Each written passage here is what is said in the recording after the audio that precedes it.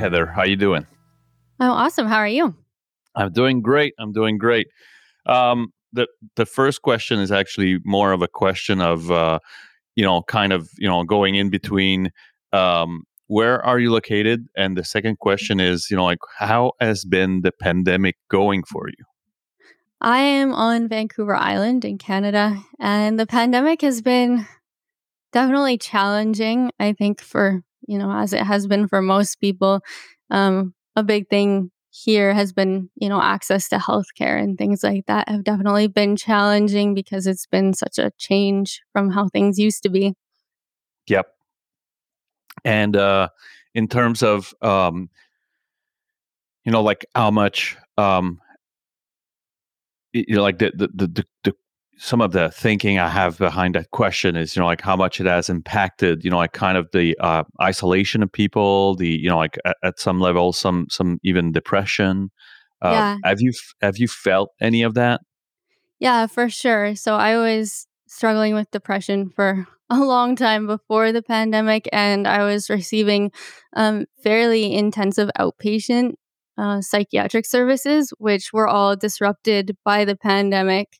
And yeah, Yeah. just that isolation and the lack of access to my doctors and therapists did definitely contribute to the depression, which ultimately culminated in me being hospitalized for psychiatric care back at the beginning of the pandemic in the spring of 2020. So right at the beginning, you end up, like receiving services from, for mental health. Yes, yeah, in June of 2020. Wow. So, like it can't be, like it can be at, it can be at worst times, right? Like like everyone is just freaking out at that time. And um, Yeah, with distanciation, like you can't bring any of your, the relatives or the, the friends with you. So you end up, kind of going there alone, right? yeah, which is not really something you want to have happen when you're in the hospital. You kind of want to lean on your friends and family. You want somebody, Exactly. sitting Yeah. in that visitor's chair next to the bed, and there was none of that. Ugh, that's crazy. Yeah. That's crazy. My mom passed literally in March Oh, no. of 2020, and it was like early enough so that like no one really knew what to do with us. Like they just kind of were saying, well, it has to be, I don't know, like 15 people, and then it was like, oh no, but 10 people, and then it was like they didn't know how to react. Like they just didn't know, Yeah. um and it was just it was a bit of like all over the place. And then like like my mom was my father's 70, he was 70 years old, like so it was more of the nature of us trying to be careful. Yeah. But like my uncle, which closer to 80 years old, would just go like fucking hug me, like I was like, well, I shouldn't, like it was really really weird. Yeah, that's um challenging because different people have different levels of comfort, and I know some, like, elderly people were super scared of it, and then others were like, "Well, I don't have that long to live anyway, so just let me exactly. live my life," Exactly. and Yeah, yeah, yeah. And it was really weird, like because like we were doing this for them, like it was just like, well, I'm trying to do this, because I kind of don't know what's going on. And they were like, no, no, no, but like stop, like I was like, well, like I want to really be careful about that, like anyways. Um, the other thing is, you like like there's a sense of closure that you really want, but at the same time you don't want to hurt, and you don't want to, so yeah, it was a weird, really weird situation. yeah, I can imagine, and all the recommendations were changing every day probably for the number of visitors and things like that you could have, so or even for a Exactly. funeral service, it was 50 people, and then it was 10, and then it was none, and Exactly. And it was just like, okay, well, we really don't know. I was like, should we wear a mask? And they were like, we're not sure about the mask yet, like so. And so some people would come with gloves and masks, and some other were just like, well, like, no, like, I'm not going to do that. And much later, they, like, not too much later, actually, they actually told us that, again, mask thing and all that. But like, it was really early to kind of impose anything. And like, you saw that the even the like, the funeral place was just like, "Oof, you don't know, like, so Yeah. let's, use the fact that, like, we don't know, to have the ceremony, and and then move on. And it was really weird. Yeah, there was just so much uncertainty and chaos, really. Yeah, yeah. um let's start with, like, kind of the beginning of it all. Like, I usually ask my guests to um kind of rewind back their life story tape to some of the first marking event in their lives. Like, so it's either, like, when I talk to, like, people that suffered or suffers from addiction, like, it sometimes is, like, their own first use, or like, seeing someone else use that has impacted their lives looking back. um where would you bring me back, Heather, like, at that, early moment in your life that had kind of defined who you became, and who, like, the life that you had? Yeah, I think probably starting around 3, my dad had cancer, and then he left shortly after, he was in remission, so that was definitely an effect. And I think around that time, I started really realizing that people viewed me as different, and that, even adults were uncomfortable around me. So it was getting that like self awareness. I remember playing on the playground once with this kid. I was probably about 5, and he was a couple years older. And we were playing all afternoon. We were the only 2 kids there. And all of a sudden, he looked at me and he went, why don't you ever look at anything?" And I told him very matter of factly, "I'm blind, like, I have brown hair and blue eyes, no big deal," kind of thing, because at the time, you're a kid and you're kinda surrounded by your little bubble, so you don't really realize that you are different. How And old he were you reacted. when that happened? I was 5. Okay. And Yeah. it may sound like a weird question, but does someone tell you that you are blind, or how, because you're born like that, right? Yeah. Does Mm, someone tell you, like, you know what I'm saying? Like, it may seem like a, because, like, if it's an accident or you lose your sight, I mean, like, that human beings see. But when you're born like that, like, how, like, how do you happen to realize that, like, you, you can't see? yeah, that's a really interesting question. I think it was not something that was never talked about. It was just kind of, always there in the background, so I would hear about it and things like that. But it wasn't until I met that kid on the playground, and he actually reacted really badly. He pushed me off the top of the slide and went down the slide, and made some comment about me being a blind bozo, and then got on his bike and pedaled away as fast as he could. So it was like this really negative first experience with really realizing. So I think I knew at that point beforehand that I was blind, that people saw things that I didn't, but it was neither positive nor negative. It was just something that was no different than being Yeah. born with brown hair and blue eyes. Wow. And it, and so that actually was literally the first time that someone makes you feel bad for being blind, actually.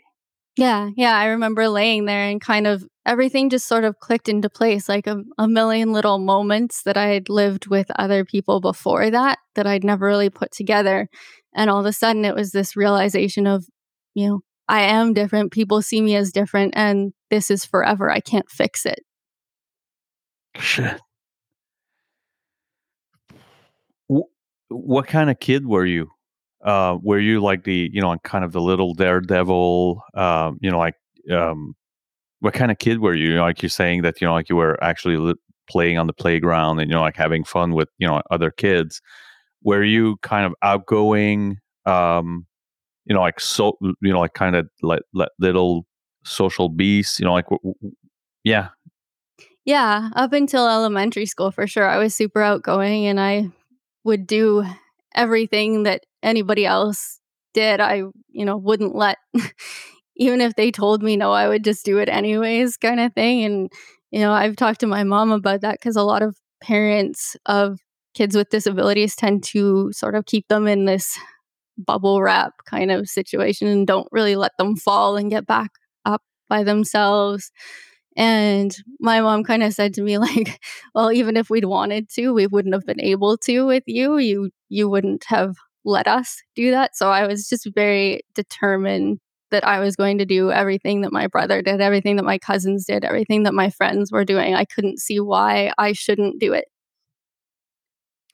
How much of that, like you said, up until elementary school, how much of that changed when, like when you got to school? A lot of it changed because I think around the time that I met that kid on the playground, other kids started noticing as well. And I think having that interaction with that kid also just made me more self aware of it. And then I noticed that adults were uncomfortable around me. And I think I kind of just withdrew into myself because I I don't know, it made me uncomfortable that other people were uncomfortable with me. So I just became less social and tried my hardest to make everybody comfortable around me because then I would be comfortable too. But when I couldn't achieve that, then it was just this like constant failure. That's that's crazy, like because like like there's a lot of like the people that I talk to, like they can actually, like they can change things, but you Mhm. can't. Like like it's again, like it, you can come back to like to kind of like the only thing you can change is the attitudes towards the situation, but at the same time, like you probably at that time don't have yet the like the maturity um to understand that, right? Yeah, no, exactly. So after that day on the playground, I made this promise to myself that I would never let anybody see that I was blind ever again, which obviously didn't work, but I didn't realize that as a kid. So I would like go through all my books and everything and read books about different characters and really study their body language and try to almost mimic it so that I could look like a sighted person too. And it didn't work, obviously. And that was really frustrating for me. So every time somebody, made a comment about me being blind, I just would be like, okay, I have to work harder because I'm still showing it. So I have to keep reading these books, keep studying, keep doing everything I can so that nobody will be able to tell. Ugh, but that must be, like that's a fucking nightmare. Yeah, it was exhausting and you never win that battle. No, because like, and you probably get reminded by people being kind to you or being, like like to give you attention, and you're like, well, fuck your attention, like like I don't want it to show. I mean, like it's kind of a ironic, messed up situation where like you can't really like because people, like I would say that the majority of human beings want to do good, right? Like so Mhm. like if you feel, like it, like so even with good intention, it would probably hurt you at the time. Yes, yeah, because I would know that they knew and I would wonder what I was doing wrong. Wow.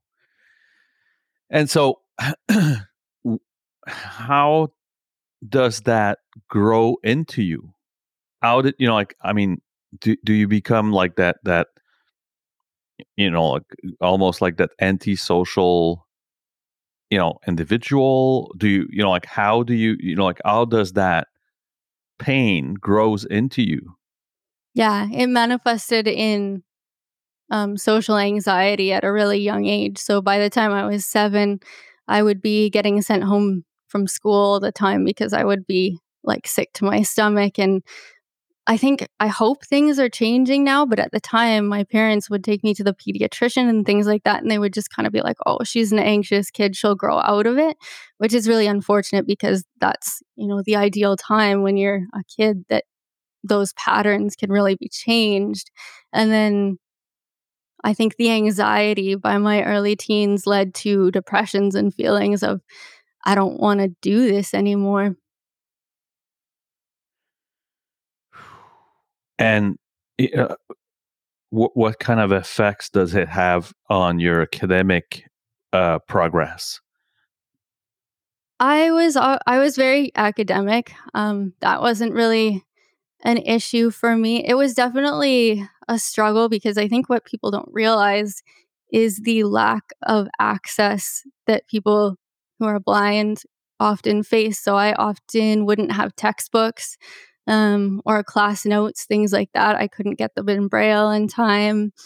I didn't have a calculator for math, so they just said, "Well, do it in your head," which, by the time you're doing high school math, that's pretty challenging. So it was it was a challenge in that way, but I was able to keep being very academic throughout my school.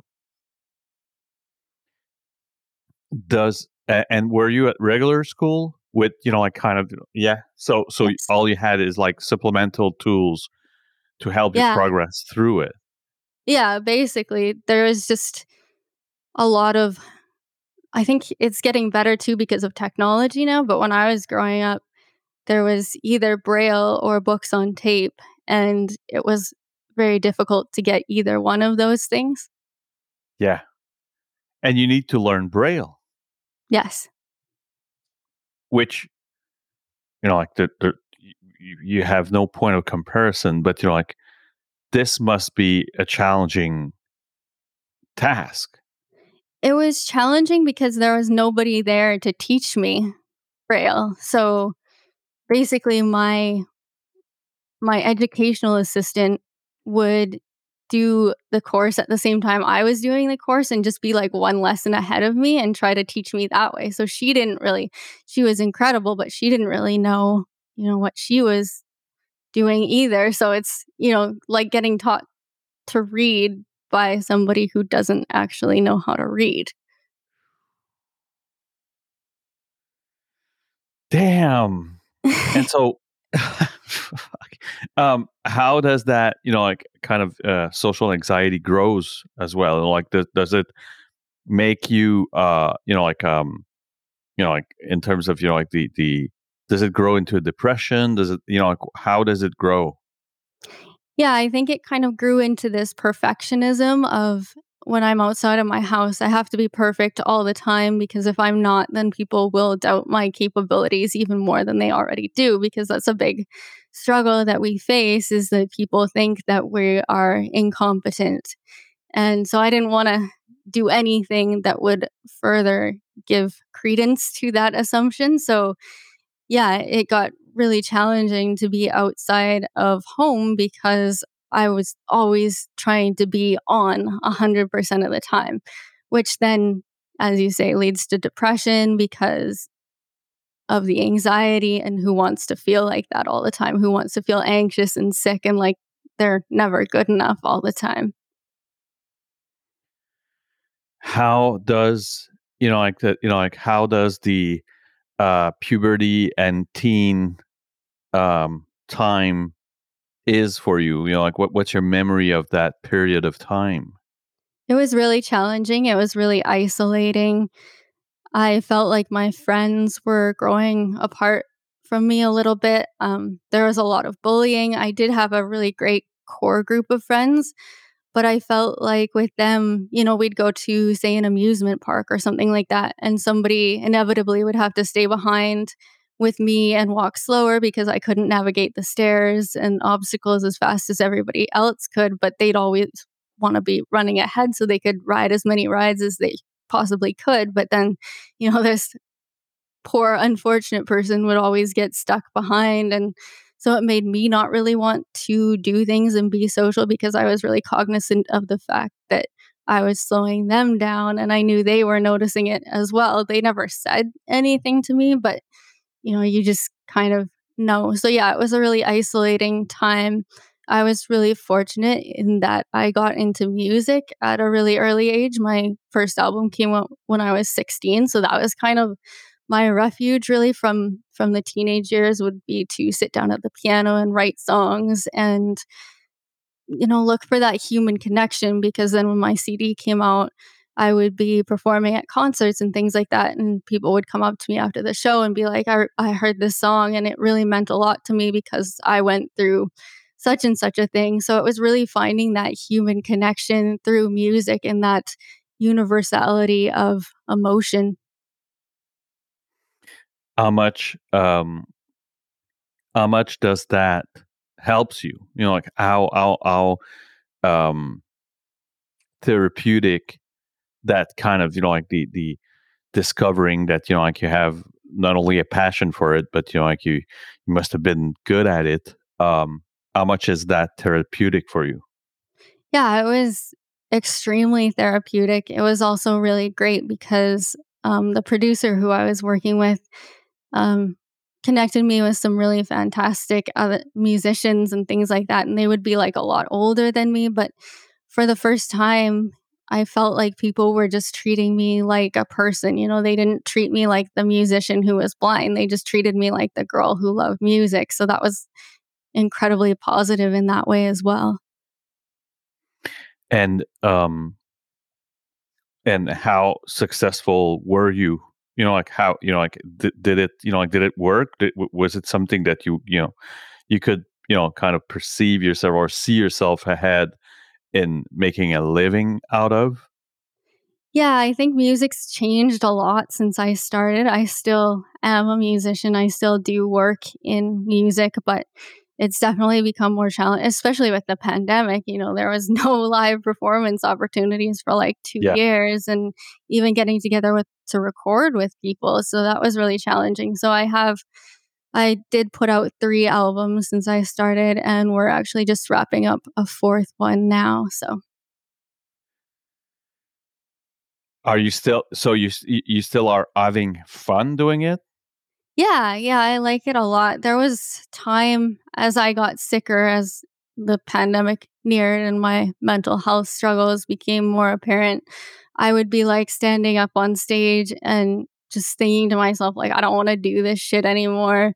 Um just really going through the motions and I actually stopped playing music at all a couple months before the pandemic because it just didn't feel like it was fair to myself or my audience. And I remember one day standing up on stage. It was an outdoor festival. It was freezing cold. It was raining and just really going through the motions. And then all of a sudden thinking to myself, I don't have to do this. And it was such a relief. So, in a way, that was kind of positive for me with the pandemic is that there wasn't a lot of performance opportunities. So, it actually gave me a chance to step back from music and really reevaluate what I want from music. And bring me back, like you said, like until, like kind of the shit at the fan moment. Can you bring me back like a few months, weeks? Like what happened? Like what is the circumstances of, like kind of that crisis happening? Yeah, so I've had major depressive episodes since my early teens. So, some months or years are great and then others really aren't. And, I went to university, traveled around, lived abroad, and things would be good and then they wouldn't be. And then in, I guess, November of 2018, I entered into a major depressive episode that didn't end like the other ones had, and it just went on for months, and I got sicker and sicker, and I stopped eating, I stopped sleeping, and I made an emergency appointment with my doctor, and he adjusted my medication. He made sure I was getting more consistent mental health care supports outside of outpatient, and things were improving. And then the pandemic hit and it was like everything was out of control. I couldn't control anything. Um, the only thing I really could control is in my thoughts how and when I was going to die. And during all those major depressive episodes, something that always kept me going was like these survival goals. Like, I can't kill myself until I take this trip to Mexico, or I can't kill myself until my best friend comes to visit one more time. So it would always be like these things that I was working towards. And then as soon as they were over, I would try to find something else to work towards so I could keep going a little bit Were longer. you But then, sharing that with anyone? no, not really, no. Okay. But Sorry. when the Like, I pandemic didn't wanna hit, cut you off. Yeah. I didn't wanna cut you off, sorry. no, no worries. Then, the pandemic comes, nobody, as we talked about before, had any clue what was going on. It was just complete chaos. We didn't know how long it was gonna last.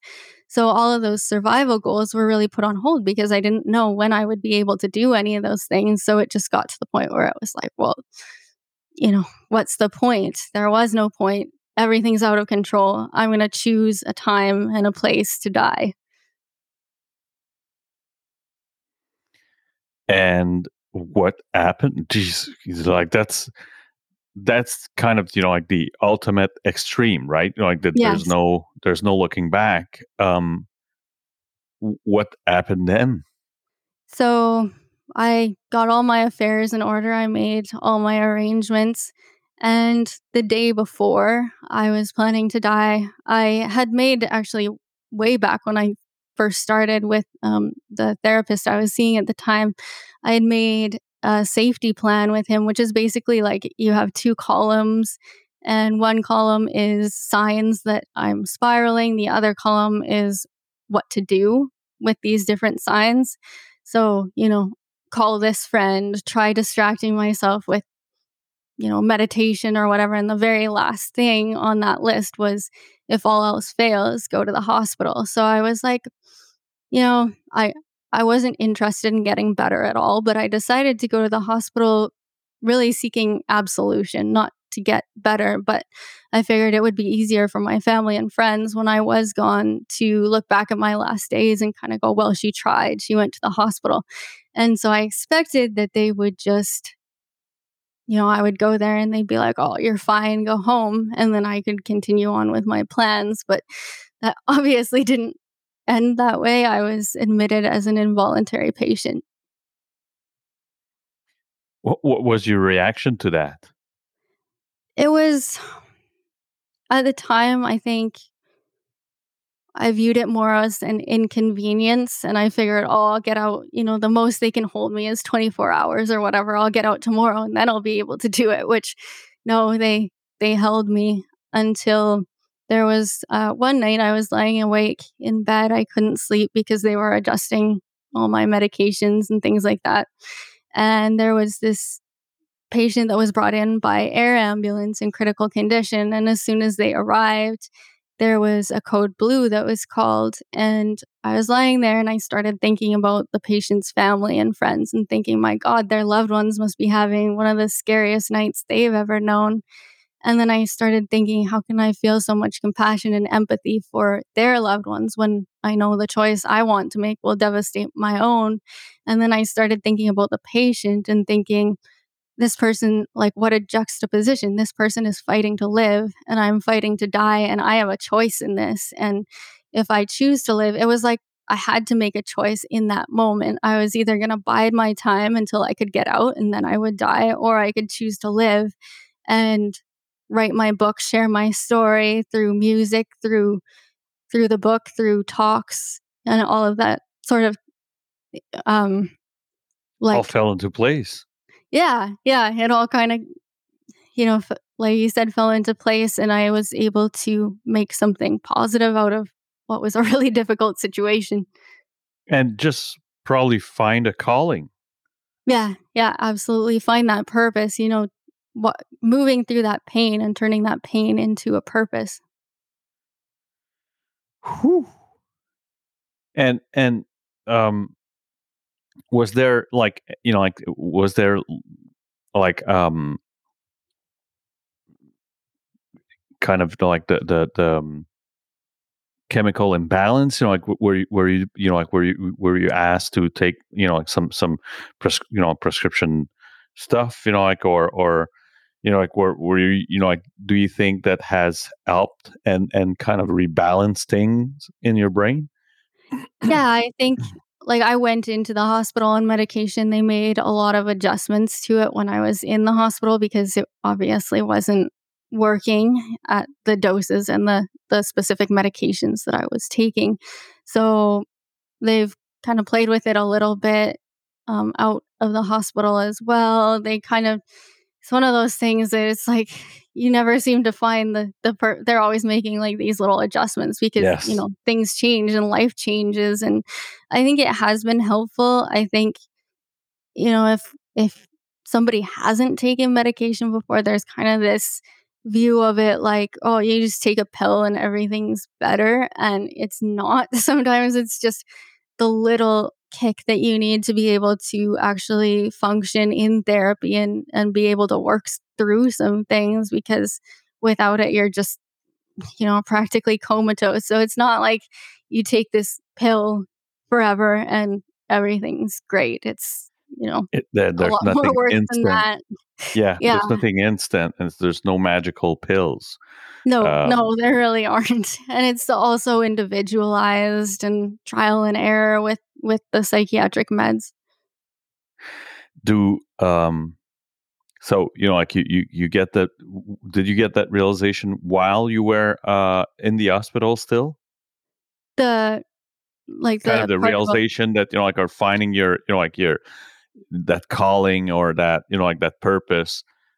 Yeah, Were you yeah, it was still, that yeah? same night that the person was brought in by air ambulance that I really realized all that. So it was kinda like one of those moments that I guess we get a couple times in our lives where everything is just super clear, but then things actually got, believe it or not, worse before they got better because all of a sudden I think I'd been so just going through the motions and everything in the hospital and just doing whatever the doctors and nurses said, but I wasn't really caring. I was just waiting to get out. And then when I actually started being an active participant in my treatment plans and things like that, stuff started to hurt. What started to hurt?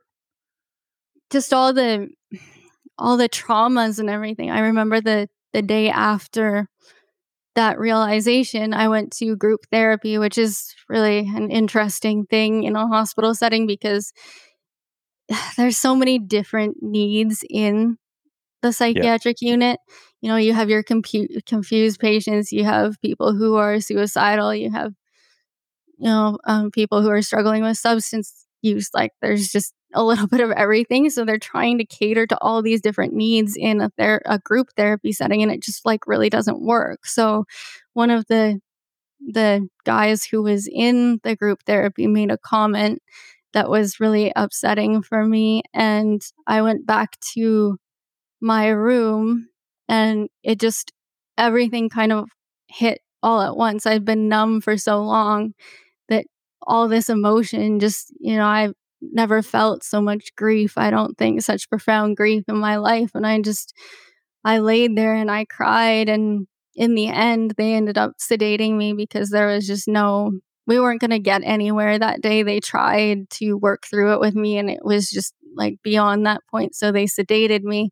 And I just remember thinking the last thought I had before I was fully sedated was, this isn't how my life was supposed to go. And so when you wake up from that, um, like, was there, like, anything, like, what could you do, like, like, did you have any, kind of, like, how did you proceed to get better? So I think that kind of initial grief sort of wore off that day. And then I was actually able to work through things with the psychiatrist and the psychiatric nurses. So basically, you have one appointment every day with this is how it worked at the hospital I was in. I'm sure it varies depending on the hospital and the treatment plan and everything. But I would have one meeting with the psychiatrist when he would do his rounds, one meeting a day, and then the psych nurses basically acted as the counselors or the therapists, and they would do little almost impromptu sessions, maybe 15 or 20 very short therapy sessions throughout the day. So it was very intensive, but it wasn't, when you're doing outpatient, you're often sitting there for like an hour or whatever. In therapy, these sessions could be like as short as 10, 15 minutes. And it's just, these constant reminders of cognitive behavioral therapy and, mindfulness of forming better coping mechanisms. Um, yeah, just really working on better, I guess, ways to be more resilient. Yeah. I mean, yeah. And, like, again, like, um, it's how it's this perception that's, like, you can't control, like, so that's what, yeah, I mean, there's no other way, like, so, um, like, there are things that you can't control, there are things that you cannot change, but it really is based on the perception, like, that, like, how do you perceive and how do you react to it? Um,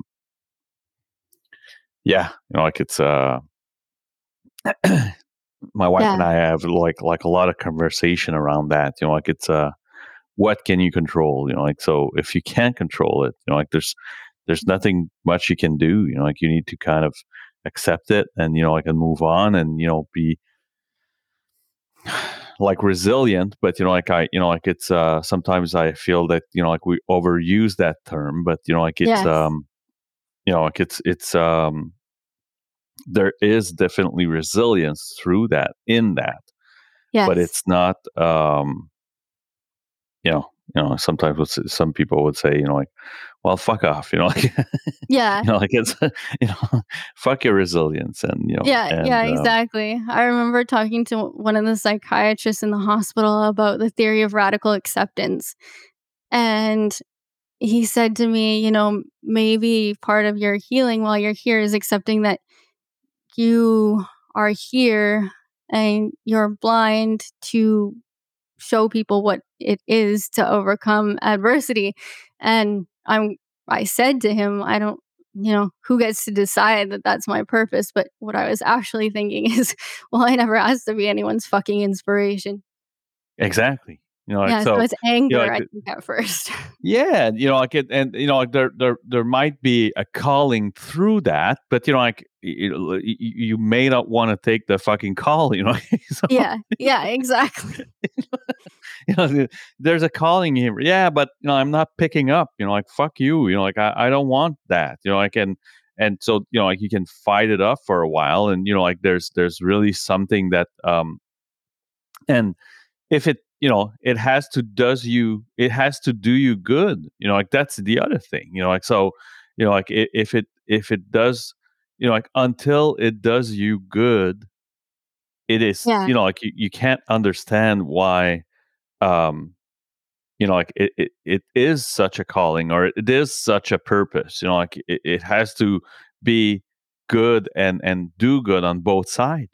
yeah, um yeah, and I wasn't in the headspace to hear it, and, I reflected on it a lot because all you all you have in there is time to sit there and think, and I reflected on it, and I was kinda like, "Well, you know what? Yeah, to a certain extent, that's true because I can't control people's reactions to me. If they wanna see me as, this inspiring little snowflake or whatever, then I mean, I guess that's up to them. I can't change that. So I may as well not spend so much time and energy worrying about it and fighting against it. how long does it take before you actually, um kind of embrace that? I think it's I think I'm still working on it every day. I think you never get to a point where it's like a finish line and you're like, "Okay, I'm totally cool with this. I'm embracing it now." It's something I have to remind myself of every single day, and, some days I'm a lot better at it than others. Yeah. And like, what do you decide of the, how you gonna do that, like, in terms of, like, when you find that, like, purpose and calling, and like, what's your game plan from there? Yeah, I think for me, it was accepting it and then accepting the parts that I could have control over. So, educating people isn't a bad thing when it's done on my terms. So, I don't want somebody to come up to me in the grocery store and go, "What's it like to be blind?" Which they do all the time. And it's like, well, what's it like to be sighted? I don't know. Um, but I think education is important if it's done on my terms. So, writing the book. I'm sorry, Um, Heather. Do people really come to you, strangers, and ask you that question? all the time, yes. What the fuck? Yeah, yeah, or It's they don't talk to me directly if I'm with somebody else, they'll be like, "Oh, you're so wonderful for taking care of her," or if we're at a restaurant, the waitress will be like, "Oh, what does she want to eat?" oh my god.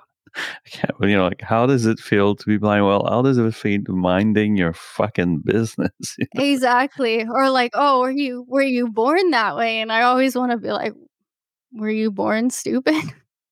Yeah, Like, I mean, there really is something about like the intrusion of intimacy and like private lives, like that I don't understand. Like that there's um I don't know what to say. Like I'm sorry for humanity. Like so. yeah, it's nobody's right to know. And I think sometimes people feel this weird entitlement that they have, they want to know, so they feel like they should be able to ask the question. They might be the fifth person who's Yeah, asked me the same damn question today, and but they that don't not think about like my son is on the spectrum, right? Like and he's only 6. Like so there's it still is um for people like at 6 years old, and he's tiny, that. so we're still in that margin of people. There's something awkward about it, right? Like where people like they can't really ask because like he's not he's all here, like there's very little speech impeachment, like there's kind of some challenges, like in his speech and like in some of the comprehension, obviously on some of the social codes, but like we're still at that awkward point. But like I can't imagine like in a few years, like even maybe in 1 year, like that people will try to like kind of, like how is it, like I'm gonna lose my shit, like I'm just gonna I guess I'm gonna be punching a lot of people in their face, but like that's just me. Yeah. No, there's Because some days where it just gets to be too much, and you're always expected to be willing to answer questions and to never be having a bad day, or, for people to interrupt you. I remember people like, I had a guide dog for a while. I retired her actually kind of because of this, because people would come up like, well, I was sitting in a restaurant having dinner with my friends and be like, "Oh, talk to me about your guide dog. How old is she? What's her name? What's her breed?" And I'm like, how does this is this really going to change your day to know these things? Like, if you don't wow, need to know, you don't need to know. So I think, yeah, it'll be kind of the same with your son. The people who know, and the people who don't know don't need to I'm know, and they training an shouldn't be assist. asking.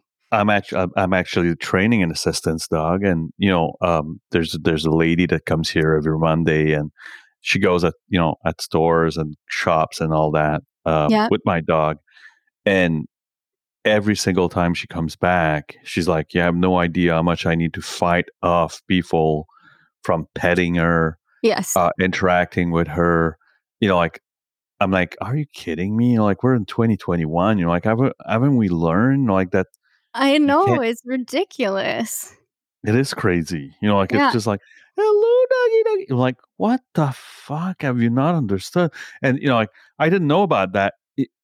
I I literally didn't know that people were that dumb Oh, yeah, until no, it's a thing. until I started that and went on YouTube and saw literally compilation of horror story with assistance dogs Yep. Yep. and just people petting the dog, uh, calling the dog off, Yep. kicking the individuals with their like their assistance animal out of stores. I'm like, Yes. what?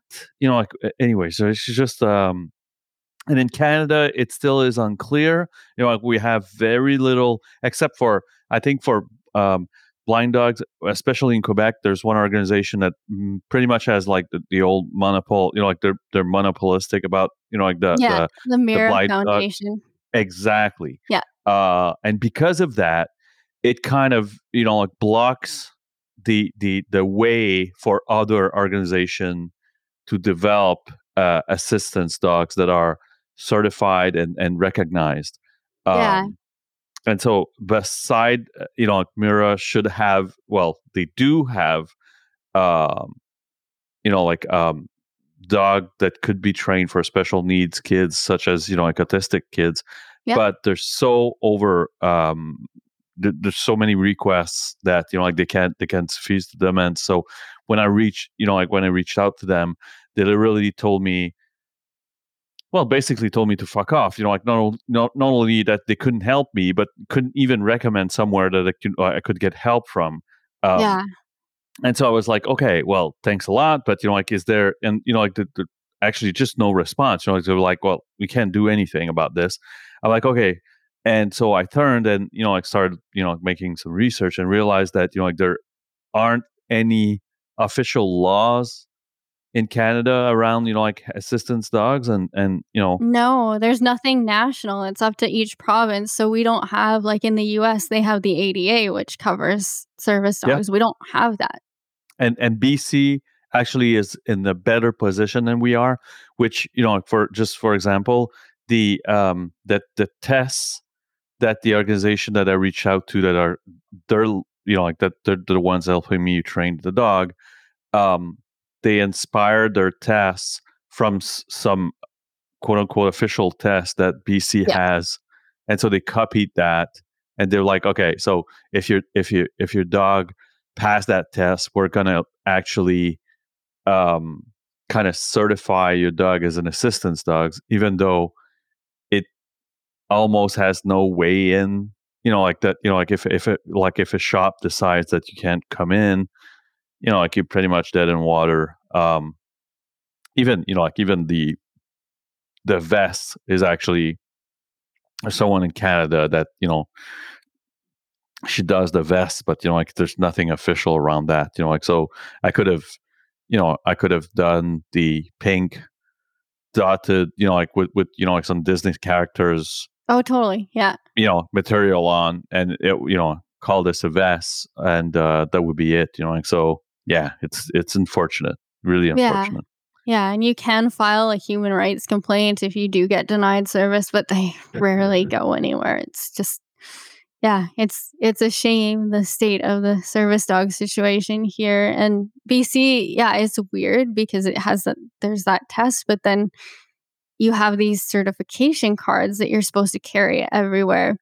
And there's two problems with that. One, I don't want any person who comes up and asks to see it to necessarily have my name. Like, I don't know who they are. I don't know if they're actually from the place of business.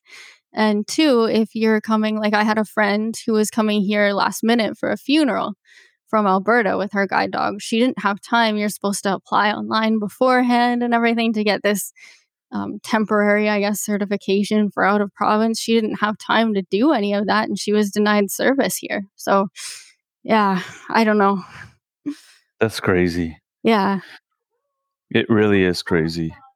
Yeah. um what like what did you decide to like to do from that point on, like in terms of like helping others, like helping like especially since you told me that like you felt it was a bit of your purpose.